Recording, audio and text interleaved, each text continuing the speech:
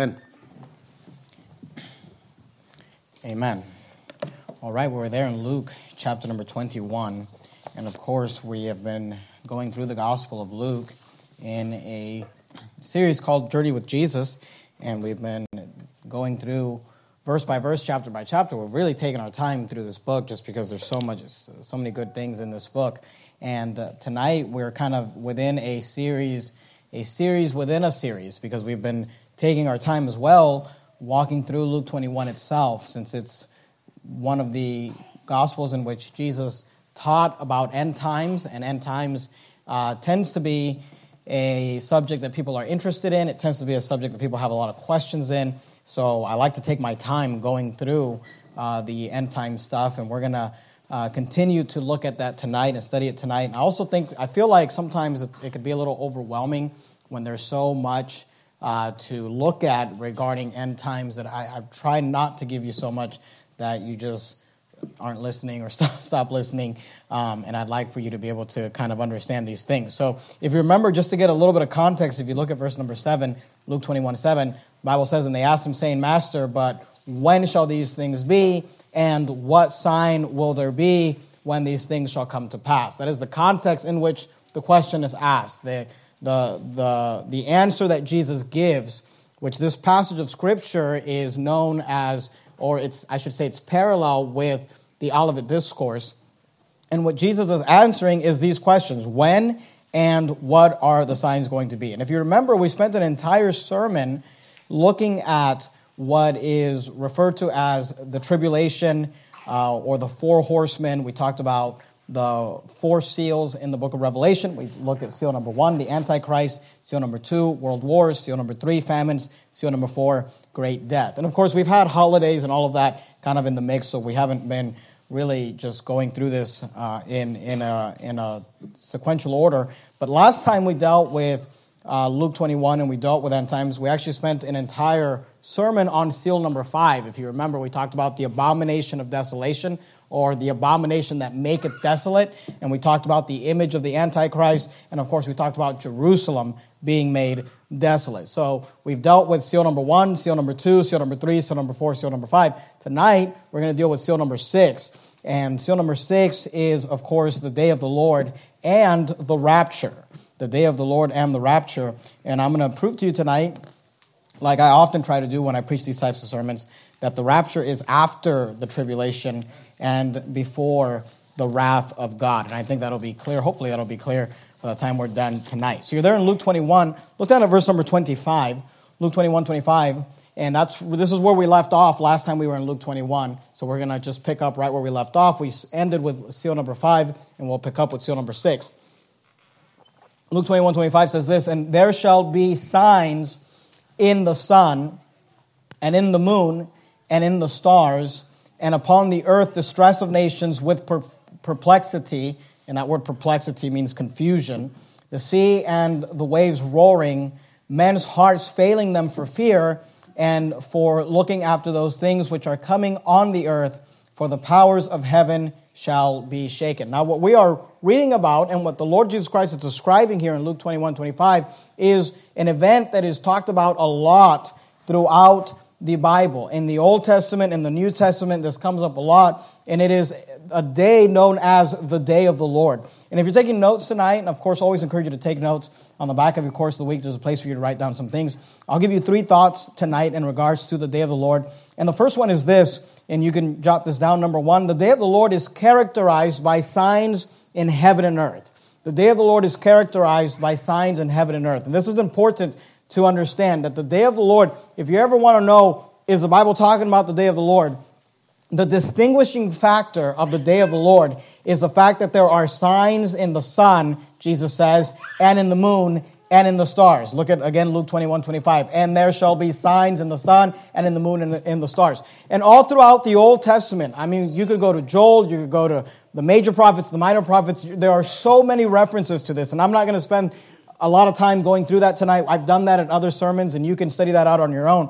But you'll find that this is probably one of the most talked about events throughout the entire Bible, Old Testament and New Testament, is this day of the Lord. And if you want to just know, how do we know when we're talking about the day of the Lord, you'll know because it's always described in this way. The fact that there will be signs in the sun and in the moon and in the stars. Specifically, what you'll be noticing as we go through these passages, or if you've read these passages, it talks about the fact that the sun will go dark, the moon will go dark. The sun will turn into sackcloth of hair, the moon will turn into blood. And the idea is that both of these big figures that provide light are going to go dark. Now, you're there in Luke. Of course, keep your place there. That's our text for tonight. But go with me, if you would, to the book of Revelation, last book in the New Testament. Should be fairly easy to find, Revelation chapter 6. And we've been using Revelation 6 to outline the end times events.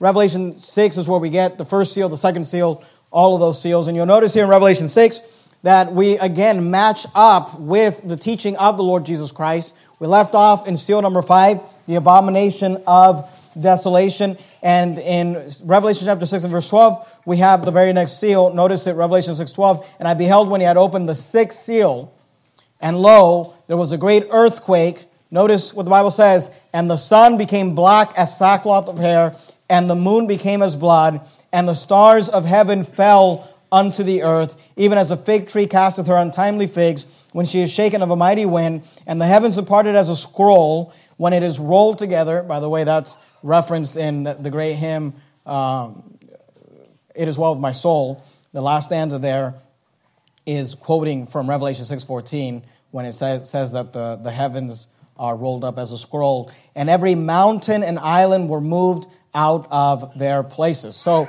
we see here that the sixth seal is this day in which the sun becomes black, the moon becomes blood, and the stars fall. That's the consistent description given. Different ways of describing that, but pretty much that's the day of the Lord. It's distinguished by that. And it's important for you to understand that, because if you're in the Old Testament, because if you remember, prophecies will not just be about one thing. Now, the book of Revelation is generally just about the end times. But when you're in other books of the Bible, especially in the Old Testament, you will have these prophecies, and the prophecies are written in such a way that they're actually dual prophecies. Oftentimes, they are prophetic of something that's going to happen in that near future, in the event of the prophet who's writing or speaking at that time. And then also there'll be something in regards to what we would call the end times, or the end of the world. And the way that you'll know, okay, is this going to happen now, or is this end times, is with the sun going dark, the moon turning into blood. That has never happened, and that's only going to happen at the day of the Lord. So we see here that it is the sixth seal. The sixth seal is characterized, is a reference to the day of the Lord, and it is characterized by the signs in heaven and in earth, the stars falling. And that's important, and I want to kind of belabor that a little bit, because you're going to need to understand that, or you're going to need to remember that, to be able to understand the timeline of end times prophecy. So number one, we see that the day of the Lord is characterized by signs in heaven and earth. The sun turns into sackcloth, the moon turns into blood, the stars fall. And we can spend a lot of time.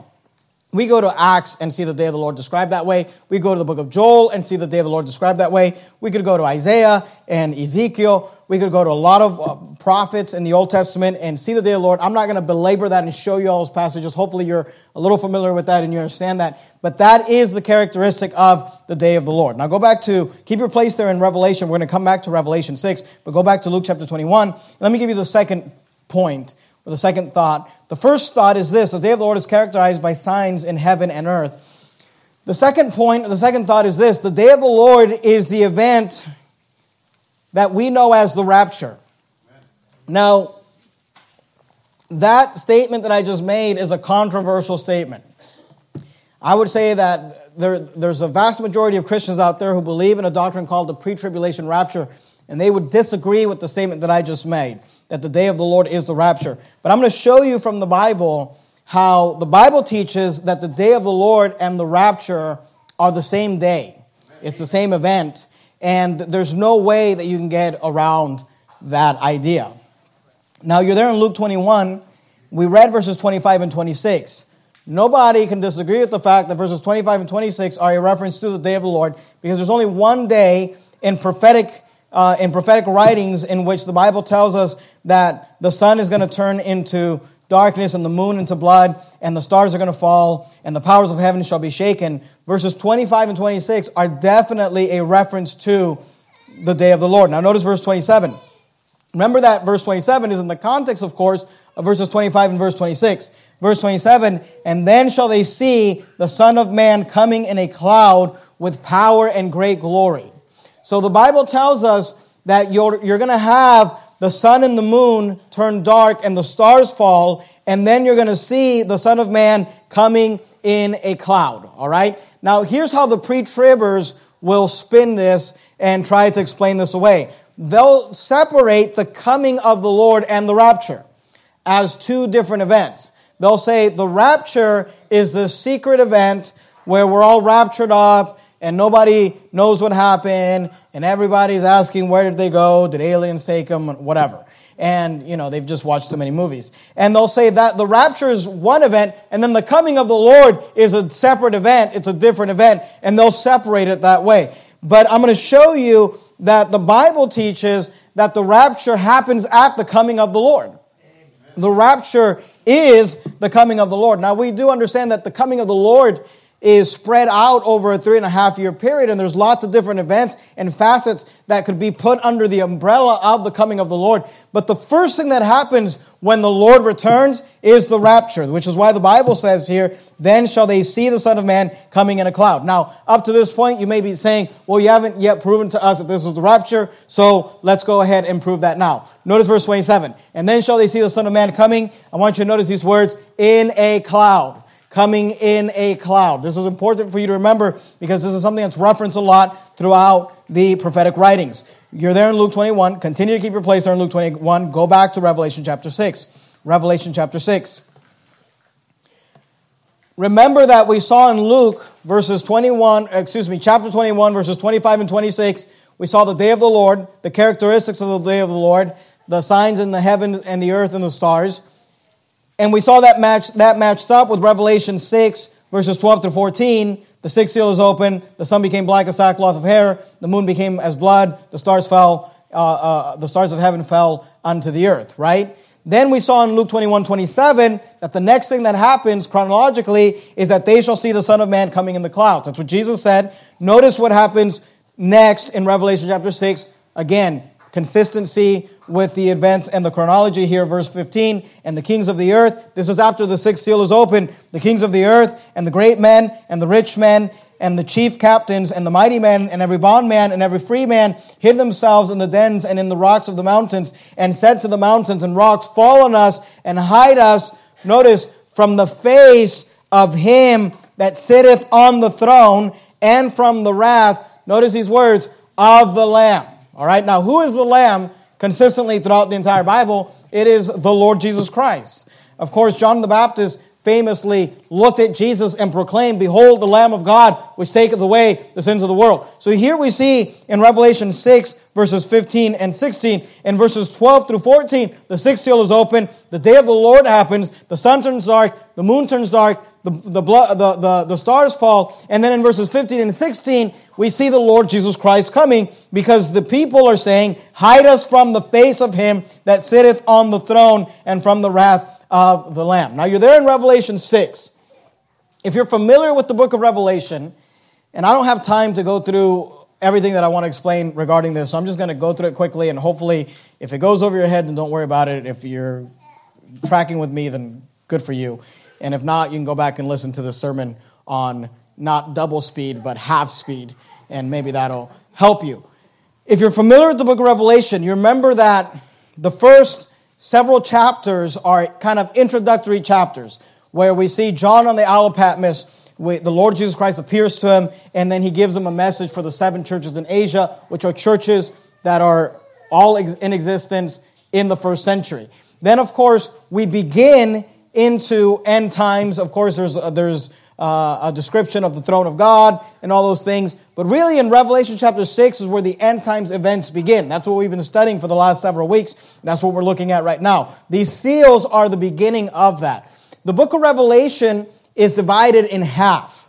So when you get to Revelation chapter 10 and 11, you're coming to the end of what's known as Daniel's 70th week, or the 7-year, not tribulation period, because there is no such thing as a 7-year tribulation period, but the 7-year period of the end times known as Daniel's 70th week. Then when you get to Revelation chapter 12, you start over. The book of Revelation is cut in half.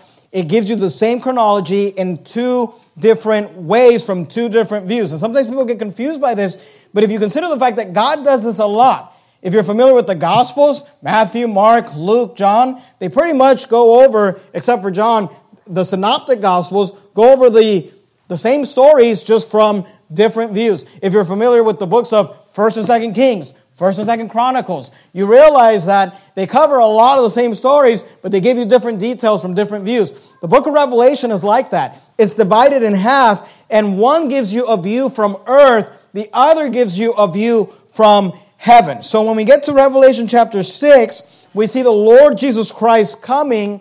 In verse 16, they say, hide us from the face of him that sitteth on the throne. If you skip over to Revelation chapter 14, here's why I'm explaining this to you. When you get to Revelation 14, you need to realize that we are in the same parallel chronology as Revelation 6. The book of Revelation has started over. It started over in chapter 12. Chapter 12, read chapter 12, it's very clear that we're talking about the Lord Jesus Christ and the first century. Chapter 13 is all about the Antichrist, just like Revelation chapter 6 with the tribulation period. Chapter 14, the Bible says this, verse 14, and I looked and behold, notice this, a white cloud. Okay, now we saw in Luke 21:27, and then shall they see the Son of Man coming in a cloud, right? Here we're told, and I looked and behold a white cloud, and upon the cloud one sat like unto the Son of Man. Who is that? Who is referred to all throughout the Bible, all throughout the Gospels as the Son of Man? It is the Lord Jesus Christ. It says, I saw a white cloud, and upon the clouds one sat like unto the Son of Man, having on his head a golden crown, and in his hand a sharp sickle. All right, so here's what I want you to gather. I want you to understand that the coming of the Lord is characterized with him coming on a cloud. In fact, if you remember in the book of Acts, when Jesus ascended, the Bible says that he was caught up in a cloud. And if you remember, the disciples were all staring up to heaven, and an angel had to appear and tell them, what are you gazing at? And he tells them, go get to work. I'm just supposed to go soul winning. He just told you to go soul winning, right? But what does he say to them? The angel says that in the same fashion in which he left, he's going to return. He was caught up into the clouds, and he's going to come back on a cloud or with a cloud. Now here's what I want you to understand. Jesus coming in the clouds is a reference to the gathering of believers. If you're there in verse 14, notice, and I looked and behold a white cloud, and upon the cloud one sat like unto the Son of Man, having on his head a golden crown, and in his hand a sharp sickle. A sickle is a tool, a farming tool that they would use to be able to harvest or to gather a crop. Notice verse 15. And another angel came out of the temple, crying with a loud voice to him that sat on the cloud. Notice what he says to him that sat on the cloud. Thrust in thy sickle and reap, for the time is come for thee to reap, for the harvest of the earth is ripe. So when the Son of Man is on the cloud, he's told to thrust in the sickle and reap because the harvest of the earth is ripe. You say, what is that a reference to? That is the rapture. And if you remember, and again, I don't have time to go and cover all of this. You'll have to look at this on your own if you want to make a note of this. But if you remember the parable in Matthew 13:39, Jesus gives a parable about the end of the earth. And when he goes back and explains to his disciples what the different things mean and represent in the parable, he literally says in Matthew 13:39, the harvest is the end of the world. And he talks about the fact that the angels are the reapers.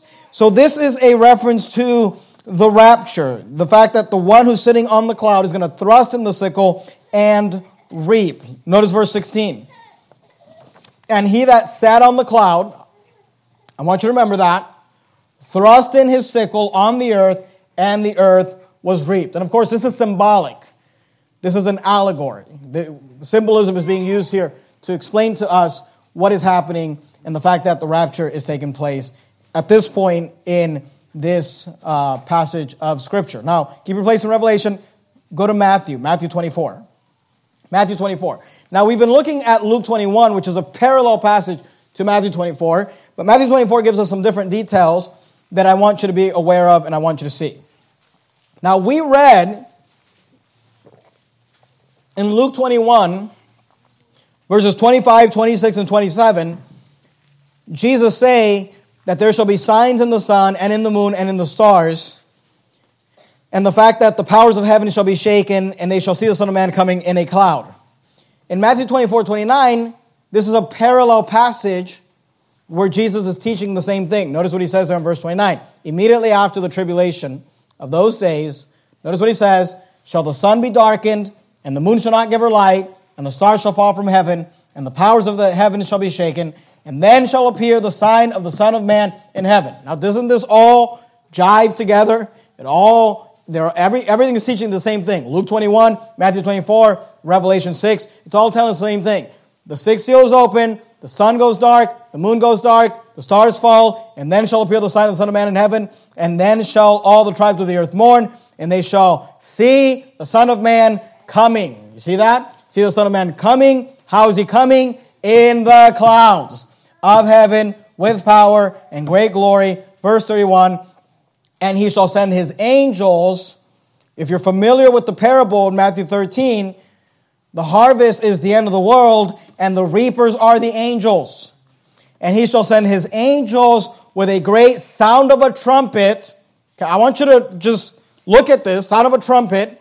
And they shall gather together his elect from the four winds, from one end of heaven to the other. Because here's the fight, okay? When it comes to the rapture, and whether we're post-trib or pre-trib or post-wrath or pre-wrath or whatever, when it comes to all of those questions, really the answer has to be answered right here. And the question is this: is Matthew 24, verses 29 and 30, we know that verses 29 and 30 is the day of the Lord. Nobody doubts that. Nobody argues that. The question is verses 30 and 31 the rapture? Is this the rapture? Because the pre-tribbers, this cannot be the rapture if you're going to believe in a pre-tribulation rapture. Because the whole point of the pre-tribulation rapture is that there's no signs of his coming. It could happen at any moment. Throw your wallet in the offering, because it could happen tonight. I mean, it could just happen. You won't know. You could be riding on a plane with Nicolas Cage or Kirk Cameron and disappear and not even know, what happened. The whole point is that nothing needs to happen. There's no sign. No one will know. And if that's the case, then this cannot be the rapture. Because if this is the rapture, I'm here to tell you something, everyone's going to notice. Everyone's going to notice the sun going dark, the moon going dark, the stars falling. And by the way, that's the point. The point is that everybody notices, because God is turning everything off as the Lord Jesus Christ appears, so all eyes are on Jesus. He turns off the sun, he turns off the moon, he turns off the stars, so that Jesus can make his grand appearance coming in the clouds. So here's the question: is it the rapture? And I'll give you my position is that this is the rapture. And I'm going to prove that to you here in a minute. And I've been proving it to you, but I'm going to continue to prove it to you. My position is this is the rapture. But let me just say this. For those who say, no, this is not the rapture, then I've got to ask the question, then what is it? What in the world is this if it's not the rapture? And they come up with, this is a rapture just for the Jews. It's like, come on. Okay, let's talk about it. Keep your place in Matthew 24. Go to 1 Thessalonians chapter 4. 1 Thessalonians chapter 4. If you find the T books in the New Testament, they're all clustered together. 1st, 2nd Thessalonians, 1st, 2nd Timothy, and Titus. 1 Thessalonians chapter 4. I like to go to 1 Thessalonians chapter 4 and have you cross-reference Matthew 24 and 1 Thessalonians. And here's why. Because nobody argues that 1 Thessalonians chapter 4 is not the rapture. Do you understand what I'm saying? Everyone agrees. Post-trib, pre-trib, no-trib, whatever. Everyone agrees that 1 Thessalonians chapter 4 is talking about the rapture. So therefore, if we know, and I agree with that, it is the rapture. So if we know that 1 Thessalonians 4 is the rapture, then we should be able to just compare it with Matthew. If we're trying to figure out, is Matthew 24 the rapture? Then we should be able to compare it with Matthew 24 and ask ourselves, is this talking about the same event? 1 Thessalonians 4, look at verse 15. Remember, 1 Thessalonians, nobody debates this. Everybody agrees this is the rapture. 1 Thessalonians 4:15. For this we say unto you by the word of the Lord, that we which are alive and remain unto, okay, let's just look at it, okay? Unto what? The coming of the Lord. Now the pre-tribbers say, the coming of the Lord and the rapture are not the same thing. And then you ask them, okay, well, do you believe that 1 Thessalonians chapter 4, verses 15 through 17 is about the rapture? And they would say, well, of course I do. I went to Bible college. I'm not an idiot. Of course I do. Okay, well, did you ever read it? Because the first thing it says is the coming of the Lord. That we which are alive and remain unto the coming of the Lord shall not prevent, that means come before, them which are asleep. Meaning when Jesus comes back and raptures us or resurrects us, those that are asleep or dead in Christ are going to rise before those that are alive and remain. What event are we talking about? The coming of the Lord. Look at verse 16.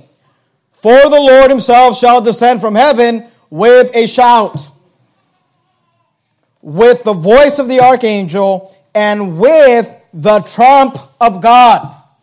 Okay, so we're looking at 1 Thessalonians 4:15.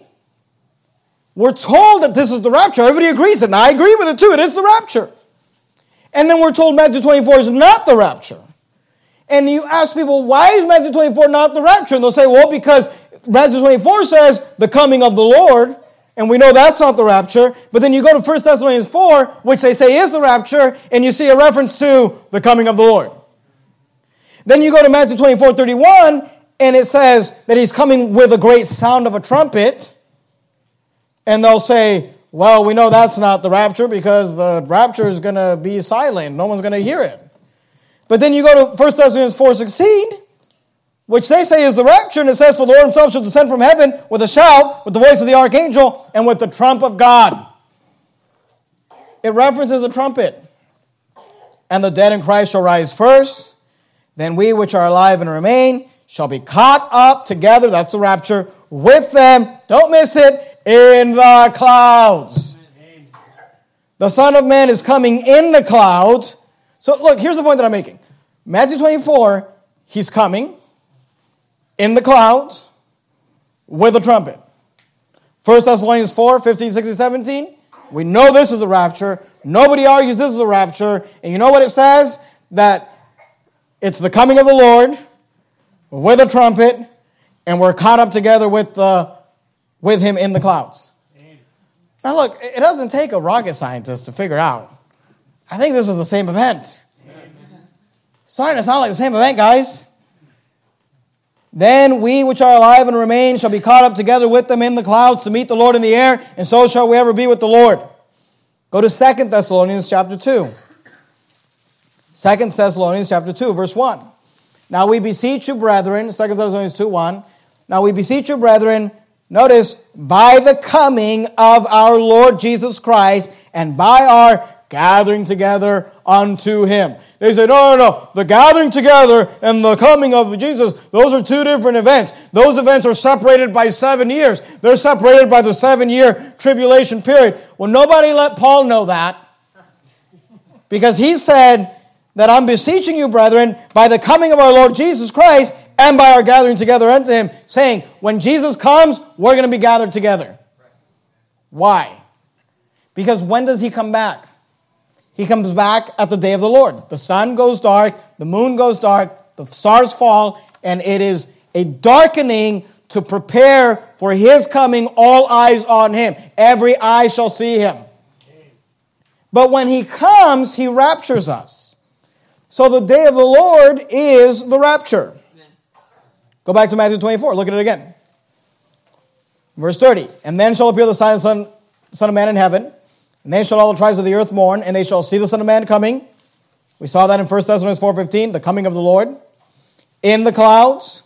We saw that in 1 Thessalonians 4:17. In the clouds.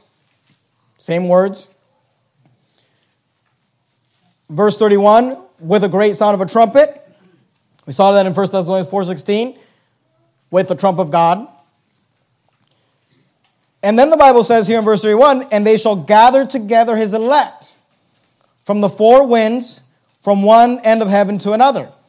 And we saw that in 1 Thessalonians 4:17, shall be caught up together with him in the clouds. But here's what the pre-tribbers will say. They'll say, no.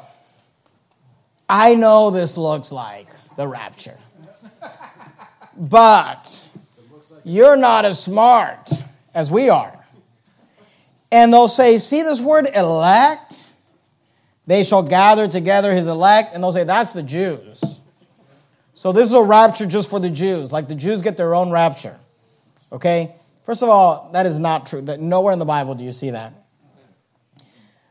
But here's the thing. You say, well, what is the elect? We have to always allow the Bible to define itself. The Bible is its own dictionary. Don't go to a commentary and let it tell you what the Bible means. You let the Bible tell you what the Bible means. And look, we could look at every reference for the word elect to prove what the word elect means. I'm not going to do that because I'm just not going to spend the time to do that. But let me give you one reference, and I think it's really clear. Because the question is the elect Jews? Right? Because that's what they say. Matthew 24 is written to the Jews. The elect, it's just the Jews. They get their own special rapture. That's not you. That's not the Gentiles. That's what they say. The elect are not the Gentiles. The elect are not the Greeks. The elect are not the barbarians. It's the Jews. That's who the elect are. Okay, let's see if that jives with the rest of Scripture. Go to Colossians chapter 3. Colossians chapter 3. I'm not sure if you kept your place in 1st or 2nd Thessalonians. I meant to tell you to keep your place there, and I apologize for that. But if you have your place there, if you go backwards, you have 2nd Thessalonians, 1st Thessalonians, Colossians. So right before 1st and 2nd Thessalonians, you have the book of Colossians, Colossians chapter 3, verse 11. What are we doing in Colossians 3:11? We're trying to answer this question. Is the elect, the term elect, only a reference to the Jews? Remember our question. Let's see what the Bible says. Colossians 3:11. Where there is neither Greek nor Jew. Okay, well, it looks like we went to the right spot because we're trying to figure out. Does the word elect apply to only Jews or Greek? And here, Paul's already talking about this. He says, where there is neither, so whatever he's talking about, he says, it's not about being a Greek or a Jew. Circumcision nor uncircumcision. Those are just two different ways of saying a Gentile or a Jew. Barbarian or Scythian. Bond nor free. So look, he's saying, it doesn't matter if you're bond, doesn't matter if you're free. Doesn't matter if you're a barbarian or a Scythian. Doesn't matter if you're a Greek or Jew. Circumcision or uncircumcision. He says, but Christ is all and in all. Here's what he's saying, and I want you to understand this. Colossians 3:11. If you're in Christ, it doesn't matter if you're a Greek or a Jew. It doesn't matter if you're circumcised or uncircumcised, or barbarian or Scythian, bond or free. Everyone has to come to Christ the same way. No one gets special treatment with Christ. If you are saved, we are all equal and we're all level with Christ. There is neither Jew nor Greek. There is neither male or female, for you're all one in Christ Jesus. Amen. That's Colossians 3:11. That's the context, okay? I want you to understand the context. So then Paul is talking to the church in Colossae, which is a church of Gentiles, by the way, and he's telling these Gentiles, because you're saved, there's neither Greek nor Jew, circumcision or uncircumcision, barbarian or Scythian, bond or free, but Christ is all in all. And then he says to these people that he just got done telling them, don't worry about Jew or Greek. He says, put on therefore. So he's telling them, I want you to put on therefore. And then he makes this parenthetical statement. It's not in parentheses, it's in quotation marks, but it's still a parenthetical statement. He says, put on therefore, and he's going to describe them. He says, as the elect of God, holy and beloved, bowels of mercy, kindness, humbleness of mind, meekness, long-suffering. He says, I want you to put on bowels of mercy. I want you to put on kindness. I want you to put on humbleness of mind. I want you to put on meekness and long-suffering. But he says, I want you to put those things on because you are, he says, as the elect of God. So he's telling them you're the elect of God. Who is he telling you are the elect of God? Number one, the church in Colossae. Number two, the people he just got done saying that in you, there's neither Greek nor Jew. So to say, no, the elect is only Jews, then that would make this verse, this passage, incorrect. And we know that Paul spoke under the inspiration of the Holy Ghost. And look, if you look up the word elect throughout the New Testament, you'll find that it's used for believers. It's not a reference to Jews. In fact, it's used in Romans to differentiate between the Jews and the election of God, referring to believers. So the word elect, there's no way you can slice it. The word elect is a reference to believers. Who shall lay anything to the charge of God's elect? Is a passage in Romans that Christians apply to themselves because it's written to Christians. So when the Bible says here, they shall gather together his elect, that is not the Jews. That is the same thing that we're reading about in 1 Thessalonians 4:17, shall be caught up together with them in the clouds to meet the Lord in the air, and so shall they ever be with the Lord. So we see that this is the rapture, what's being described here. In Matthew 24 and Luke 21, after the sun and moon are darkened and the stars fall, what is being referred to is the rapture. The event is the rapture. The day of the Lord is the same day as the day of Christ or the rapture. Now, go back to Matthew 24 if you would. You say, okay, why are you making such a big deal about this? Because I want you to get the timeline, okay? Remember, the first point was the day of the Lord is characterized by signs in heaven and earth and the stars, right? The sun goes dark, the moon goes dark, the stars fall. When you see that, you need to think. When you read that, you need to think, this is the day of the Lord. Then we just spent a long time, not a long time, but we spent some time showing you that the day of the Lord is the rapture. Because in both Matthew 24, Luke 21, we see that when the moon goes dark, the sun goes dark, the stars fall, that's when the elect are gathered, the angels are sent out as reapers, the Son of Man who's sitting on the cloud thrusts in his sickle into the earth and he reaps the earth. We see that that's the rapture. It can't be anything else. It's consistent with everything that you see in Scripture. Now here's why that's important, okay? If you look at Matthew 24 and verse 29, the Bible says this, immediately after the tribulation of those days, shall the sun be darkened, and the moon shall not give her light. Excuse me. And the stars shall fall from heaven, and the powers of the heaven shall be shaken. Nobody disagrees that that is the day of the Lord. We know when we see the sun be darkened, and the moon shall not give her light, and stars shall fall, that that is the day of the Lord. Okay, now I'm going to try to help you put this into a timeline, and I'd like you to try to see this in your mind's eye. Try to see this in your mind. I'm going to try to make this as simple as possible for you. In fact, I'm going to try to make it so simple that even a theologian will be able to understand this, okay? But when you look at the day of the Lord, let's say you're looking at a timeline, and maybe you're looking at a timeline that's going down. When you look at the day of the Lord, we know Matthew 24:29 is the day of the Lord because it says the sun be darkened and the moon shall not give her light and the stars shall fall, right? We know Matthew 24:29 is the day of the Lord. Now, if you look at the first phrase of Matthew 24:29, we're told what happens right before the day of the Lord. Matthew 24:29, immediately after the tribulation of those days, right? So if we have the day of the Lord here, what happens right before the day of the Lord? The tribulation. So you have the tribulation period, which we've looked at, seal 1, 2, 3, 4, the four horsemen, seal 5, the rise of the Antichrist, the image, the mark of the beast. And then the sixth seal is open. That's the day of the Lord, and that happens immediately after the tribulation. So let's just get a timeline. You have the tribulation, then you have immediately after the tribulation, you have the day of the Lord. Correct?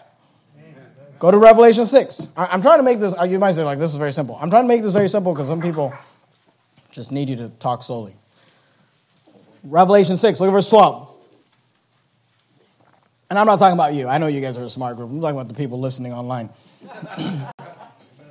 Revelation 6, and not all of the people listening online. Revelation 6:12. And I beheld when he had opened the sixth seal, and lo, there was a great earthquake, and the sun became black as sackcloth of hair, and the moon became as blood, and the stars of heaven fell unto the earth, even as a fig tree casteth her untimely figs, when she is shaken of a mighty wind. And the heaven departed as a scroll, when it is rolled together, and every mountain and island were moved out of their places. Okay, so Revelation 6, 12, 13, and 14 is what? The day of the Lord. So we have, according to Matthew 24, 29, the tribulation. Then immediately after the tribulation, we have the day of the Lord, right? We're in Matthew here. But then parallel to that is Revelation 6, right?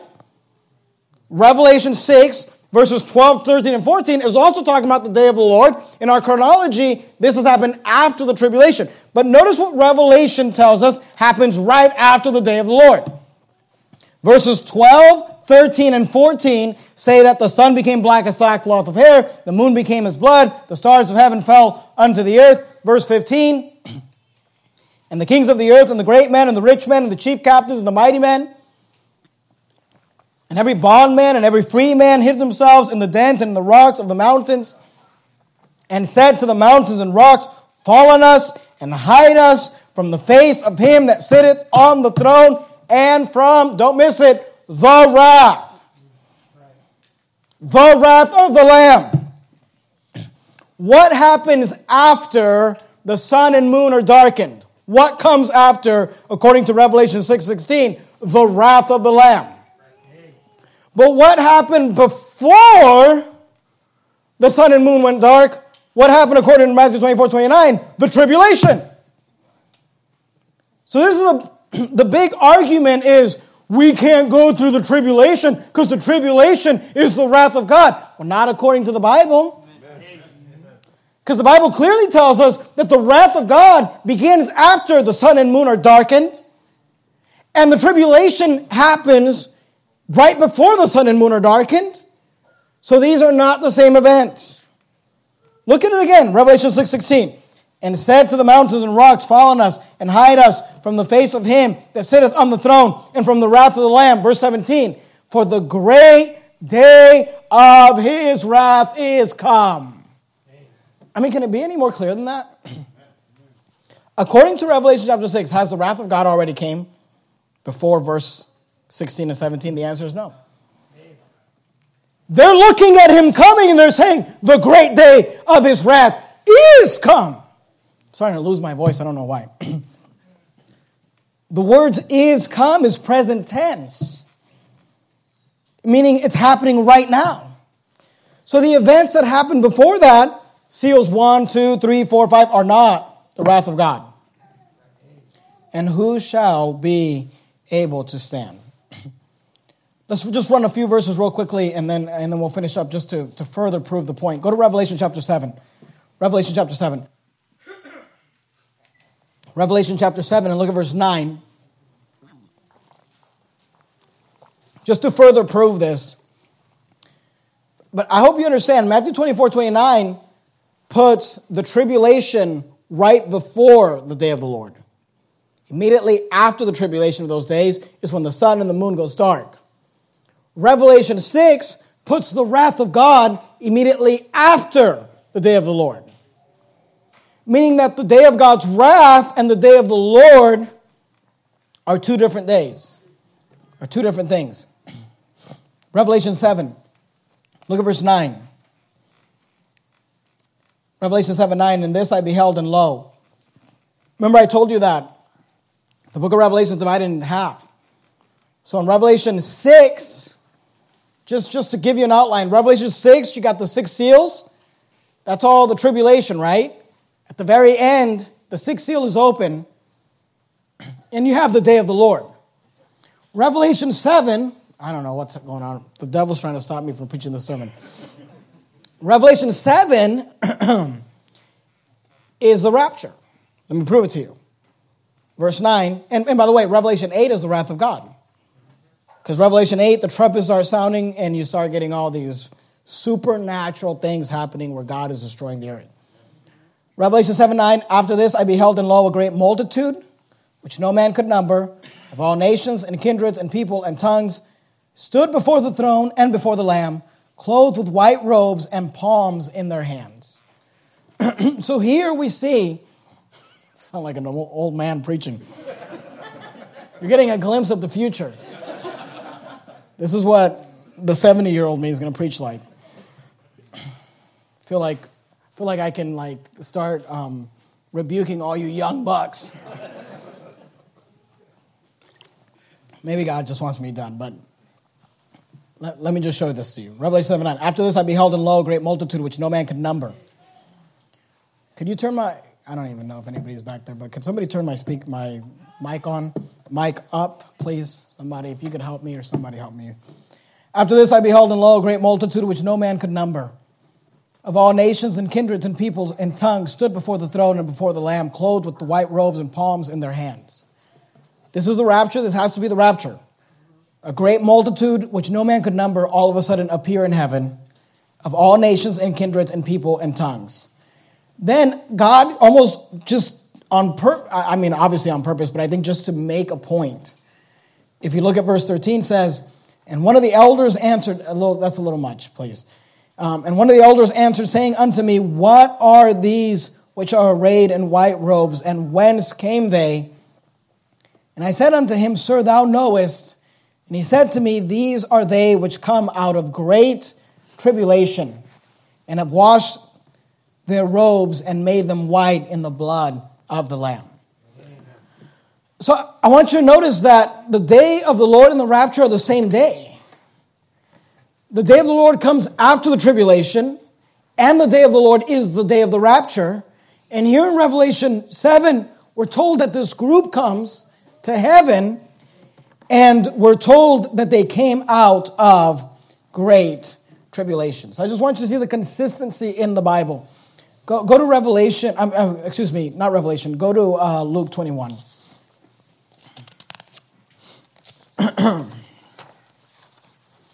I had other verses I was going to show you, but I think I'm done. Luke 21, look at verse 25. Luke 21:25.